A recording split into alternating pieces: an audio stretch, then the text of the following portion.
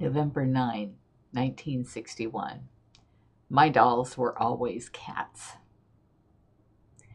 My mother told me that she couldn't afford a crib when I was born, so I was kept in a drawer. I was carrying on the tradition of keeping my baby, a raggedy black cat, in a drawer in this photo.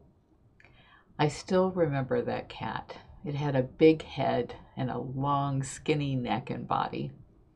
The eyes, nose, and whiskers were made of thread. It was made of black cotton fabric, and it went everywhere with me.